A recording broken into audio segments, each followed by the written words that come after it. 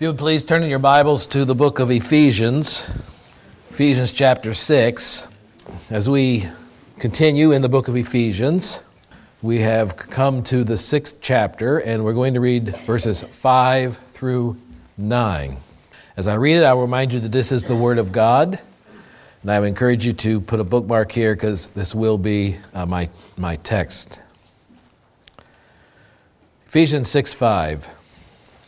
Slaves, be obedient to those who are your masters, according to the flesh, with fear and trembling and sincerity of your heart as to Christ, not by way of eye service as men pleasers, but as slaves of Christ, doing the will of God from the heart. With good will render service as to the Lord and not to men, knowing that whatever good thing each one does, this he will receive back from the Lord, whether slave or free. And masters, do the same thing to them, and give up threatening, knowing that both their master and yours is in heaven, and there is no partiality with him. Let's pray. Oh, Lord, this is a difficult text only because it brings up the horrible sin of slavery, and it confronts us with the fact that it is addressed here in the New Testament. So, Lord, we're going to spend a little bit of the introduction talking about that. But, Lord, I do hope to demonstrate that it is not wrong for us to at least try to look at this in our context as employees and employers. Lord, we don't want to rush by the gravity, however, of the original text and the original audience, who were literally, in this congregation, enslaved people. So, Lord, just give us an open mind and open hearts to understand that reality, but yet also, Lord, to find what we can take from it. So, Lord, use the preaching of your word this morning, I pray. Amen. Its origins cannot be located. It predates history. And in many parts of the world, it appears as early as there are historical records. It appears in Genesis and Exodus, in the Code of Hammurabi. It was pervasive in classical Athens and Sparta and in ancient Rome. A third of the population of Italy lived under it during the rule of Augustus Caesar. Aristotle defended it as the natural order of humanity. Few ancient writers even considered the immorality of it. Long before Columbus, it was practiced in ancient Egypt, Babylon, Assyria, the Byzantine Empire, in Russia, among the Aztecs and Mayans. It was practiced throughout the Islamic world. The Spanish conquistadors found it when they arrived in Central America in the 1520s. Some societies used them as human sacrifice. It has a long and varied history in Asia. China had them as late as 1909. Of the million Jews to build the Great Wall, nearly half of them died doing it. In Korea, it wasn't abolished until 1894. Ethiopia allowed it until 1942. Saudi Arabia until 1962. Peru until 1964. And India didn't outlaw it until 1976. I could go on. What is it I'm talking about? Slavery. Europeans didn't invent the African slave trade. They found it already in progress and made it their own. Few slaves were ever captured by Europeans or Arabs. Virtually all the nearly 25 million Africans sold into slavery were taken and sold by fellow Africans.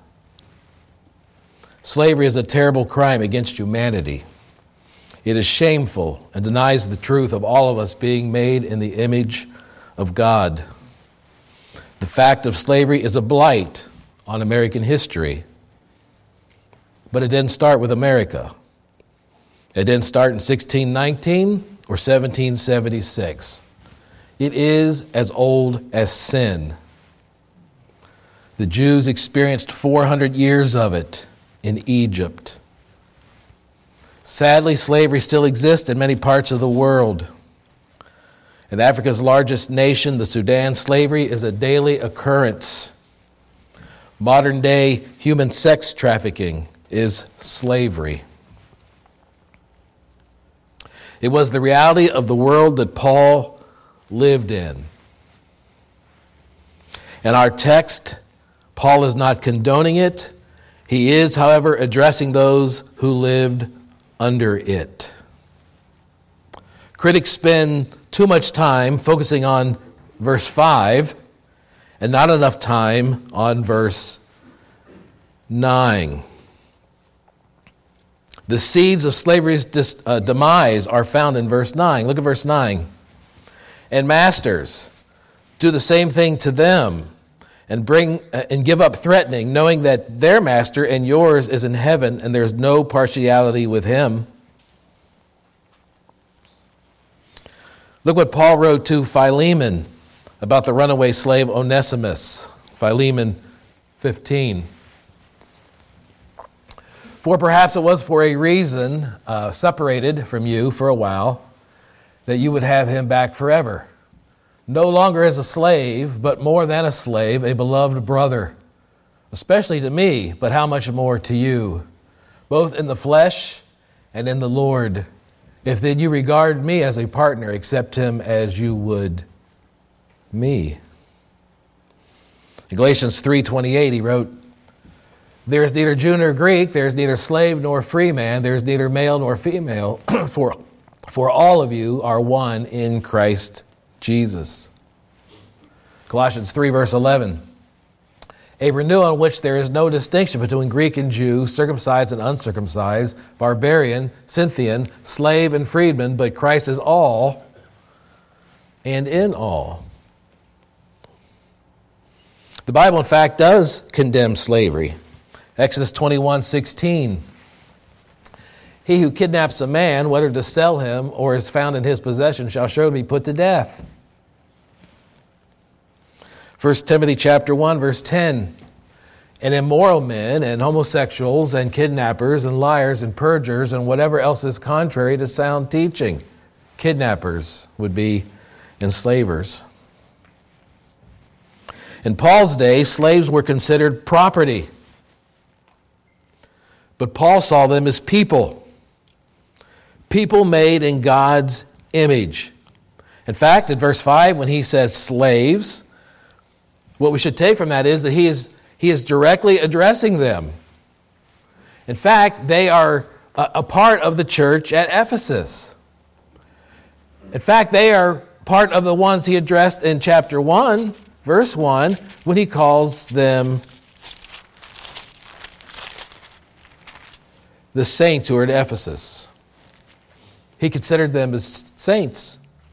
He considered them as brothers and sisters in Christ. He directly addresses them as part of the congregation. So look at verse 5. Slaves, be obedient to those who are your masters according to the flesh, with fear and trembling in the sincerity of your heart as to Christ. Notice the word heart. Christianity gives us new hearts. And as hearts are changed by the love of Christ, society is changed. With the spread of Christianity, the end of slavery followed. Yes, it is horrible that it took our nation until 1865 to end it. But we paid a bloody price called the Civil War to do it. But yet it was the reality that Paul lived in and that he wrote about. Now, if you'll recall, back in chapter 5, verse 22, through chapter 6, verse 9, Paul is dealing with a set of of universal couplets. He's dealing with human relationships that have always existed in all places and in all times. Husbands and wives, parents and children, masters and servants. But he is revolutionizing them.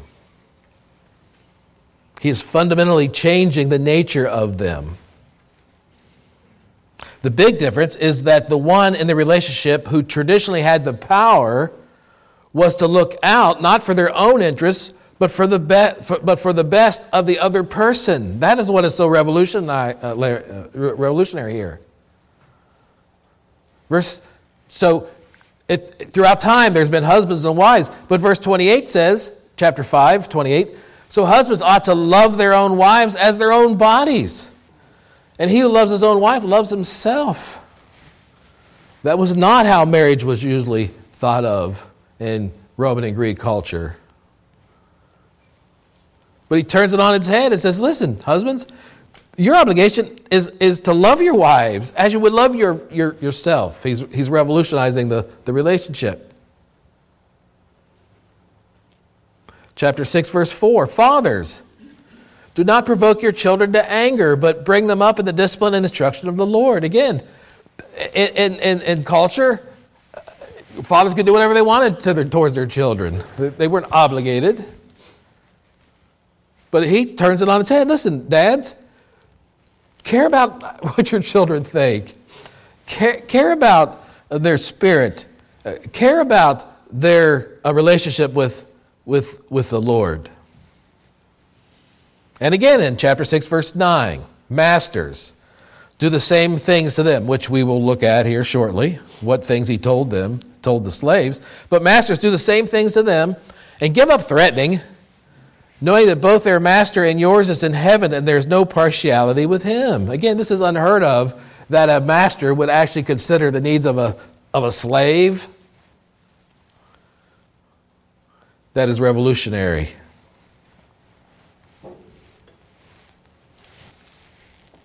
In a larger context, we've been seeing here the evidences of being controlled by the Spirit. Remember chapter 5, verse 18? Do not get drunk with wine, for that is dissipation, but be filled with the Spirit. So he's been giving us evidences of what it means to be filled with the Spirit, including, of course, verse 21, which sets the table for this passage that we've been looking at. Started at verse 22. Verse 21, be subject to one another in the fear of Christ. A sign of being Spirit-filled is to be subject to each other, to be humble with each other, to consider the interest of others, not yourself. Husbands, consider the benefit of your wife. Dads, your children. Masters, your slaves. So here are evidences of being controlled by the Spirit. So we saw the evidence of a wife being controlled by the Spirit in verse 22, husbands being controlled by the Spirit in verse 28, children being controlled by the Spirit in chapter 6, verses 1 through 3, when they submit to their parents, fathers who submit to God's will, chapter 6, verse 4, slaves who submit to their masters, chapter 6, verses 5 through 8, and masters who, believe it or not, submit to their slaves. Chapter 6, verse 9. Now, one of the foundational books I read about preaching, a classic, which I hope they're still using in training pastors and preachers today, was Between Two Worlds by John R.W. Stott. And in his book on preaching Between Two Worlds, what he's saying is a pastor's obligation is to take the world that existed during the writing of the Bible, particularly the New Testament, and bridge that gap to present day. How do we go from 40 AD to 2022? And that's the challenge, of course, with this passage we're looking at this morning. Is it legitimate to apply these verses to our situation? Is it legitimate to say, well, we can look at this as employees and employers? We should never pretend that employment compares to slavery. It does not. It does not. We can't downplay the cruelty of slavery by just haphazardly saying, well, here, he's talking about working for the man. No, that's not what he's talking about. But is it legitimate for us to look at this passage and make application to us in a culture, in a society where slavery, in our experience, does not exist? Again, there's still slavery around the world. I'm not dismissing that. But that is not our experience. And I say it is legitimate to do that because of the greater context, which of course is the lordship of Christ. Look at chapter 6, verse 7. With good will render service as to the Lord. With good will render service as to the Lord. So under the lordship of Christ, we find ourselves in a situation where we're employed, where we're to render a service to our employer, to our workplace, to our company, to our boss. How would the lordship of Christ impact that relationship based upon what he's writing here? Again, you cannot read this passage 5 through 9 and not notice how many times it mentions Christ. Verse 5, as to Christ. Verse 6, but as slaves of Christ. Verse 7, as to the Lord. Verse 8, from the Lord. And then verse 9, their master and yours in heaven. So what we have here is the lordship of Christ over labor. The lordship of Christ over labor. In previous weeks, we have seen spirit-controlled marriages. What does a spirit-controlled marriage look like? We have seen spirit-controlled families. What does a spirit-controlled family look like?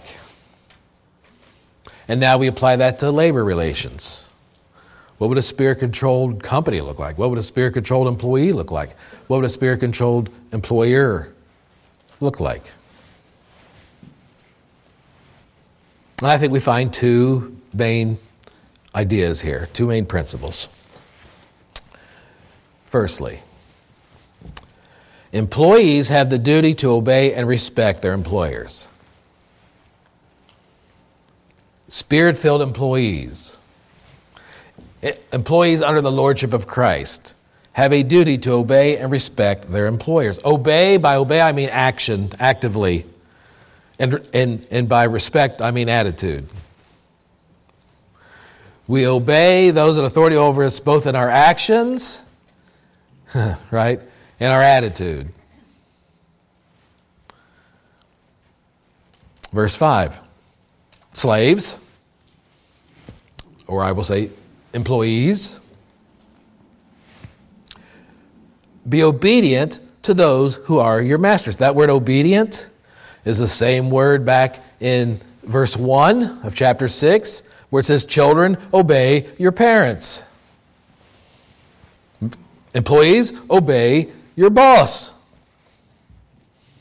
So my first question would be, okay, are you ready? Hey, Dad, do you obey your boss? Don't be so quick to make sure your children are obeying you if you're not obeying your boss. They have a command, right? You have a command. Well, why? Why should I? Pastor Greg, you don't know the guy I work for. You don't know the woman I work for. Why should I obey them? Verse 6. Not with eye service as men pleasers, but as slaves of Christ, because of who you're really working for. All right? Notice, doing the will of God from the heart. Why should I obey my supervisor? Why should I obey my boss? Because, verse 6 says, it is the will of God. it is the will of God. Verse 7. Why? Well, with good will render service. Why? As to the Lord. As to the Lord. We are serving the Lord, not simply people. Verse 8. Knowing that whatever good each one does, this he will receive back from the Lord, whether slave or free. The Lord will reward us for our work. Slave or free, the Lord will reward us for our work. Well, we go back to verse 5 again. Slaves, be obedient to those who are your masters according to the flesh, with fear and trembling and sincerity of your heart, as to Christ. So we're to do it in fear and trembling or respect and sincerity. In other words, I believe what that would mean is an honest day's pay for an honest day's work. An honest day's pay for an honest day's work.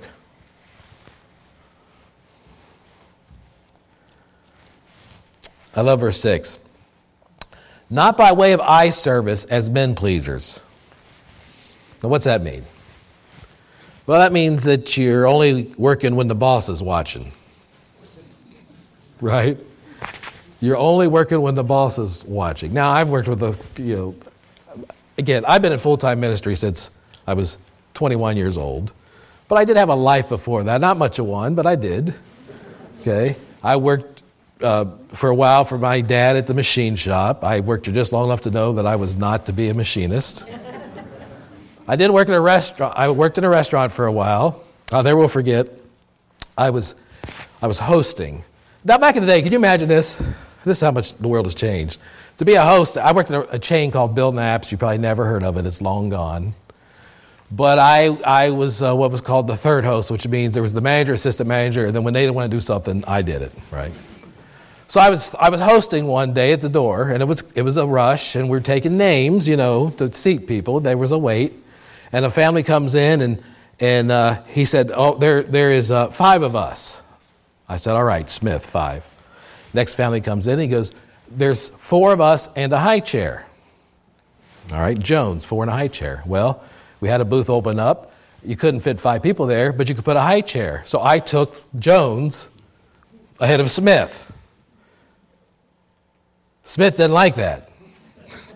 He said to me, I'll never forget, he said to me, he was mad. I'm just trying to, you are never going to make it in the restaurant business. And I said, I hope not.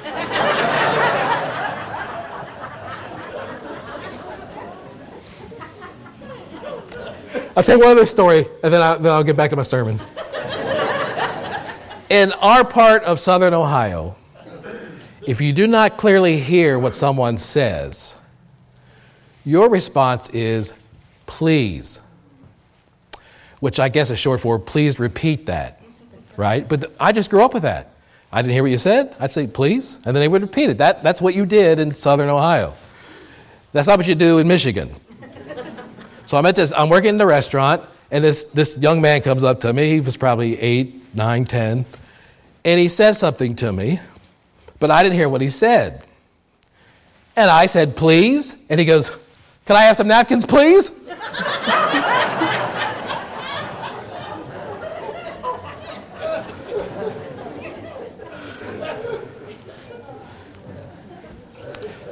But anyway, back on point. Verse 6 is, when it says not as a way of eye service as men pleasers. Again, that is someone who simply works hard when the boss is around, but not when the boss is not around. Don't be that way. So, back to verse 5. Slaves, be obedient to those who are your masters, according to the flesh, with fear and trembling and the sincerity of heart, as to Christ. Now, what this means is there's no division between secular and sacred. Okay? I mean, as a pastor, I run into this constantly. If you want to put a damper on a conversation, tell a stranger you're a pastor. It's like they immediately have no idea what to say, right? Or be a pastor's wife. If they cuss at work, their first response is, "Oh, sorry, Sharon." Right? Sharon tells them, "I'm not the Lord you took in vain."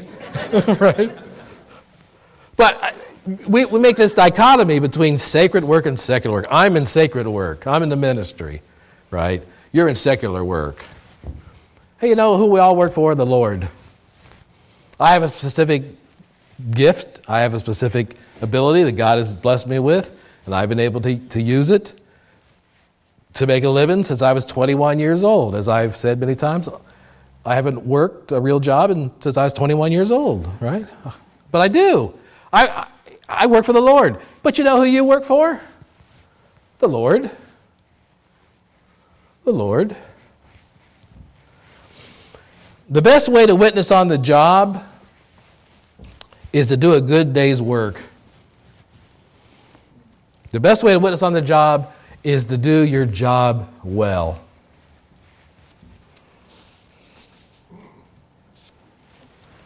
Secondly, employers have the duty to care for their employees. Now, you heard everything I just said, right?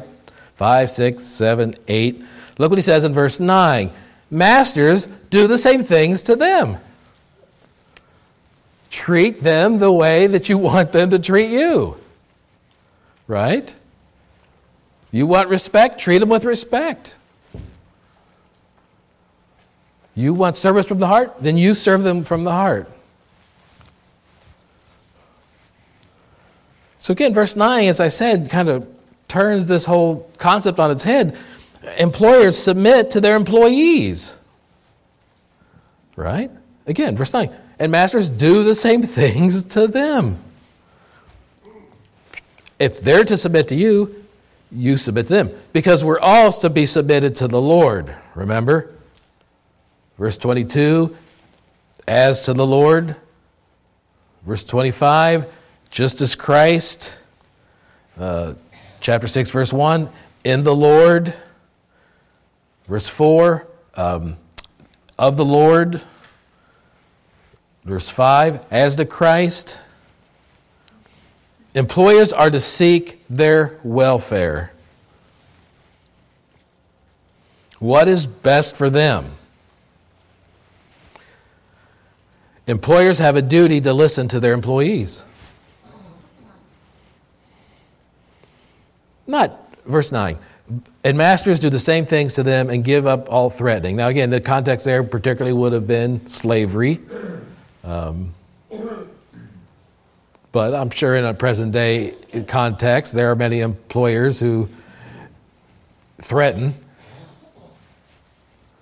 Again, I'm not talking about having the code of conduct and job performance, and but they use that heavy-handedness to control their employees. And here's a big one. We'll close with this one. Verse 9. And masters do the same things to them and give up threatening, knowing that their master and yours is in heaven, and there's no partiality in him. Hey, bosses, don't play favorites. Now, again, we all know that there are workers who excel at their job more than others, and with that comes certain rewards and benefits. We're not talking about homogenizing. Everybody is not the same. Okay, but I would say this means employees should know what is expected,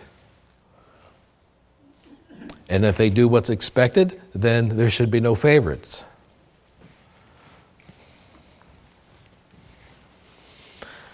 When it comes to employment, we all answer to somebody. For the Christian, it begins with the lordship of Christ. Living under his lordship impacts our everyday relationships, right? What did we see here? At home, at work, at church. Jesus is Lord at home, at work, at church. So I leave you with this question before we take communion. Who do you work for? Who do you work for?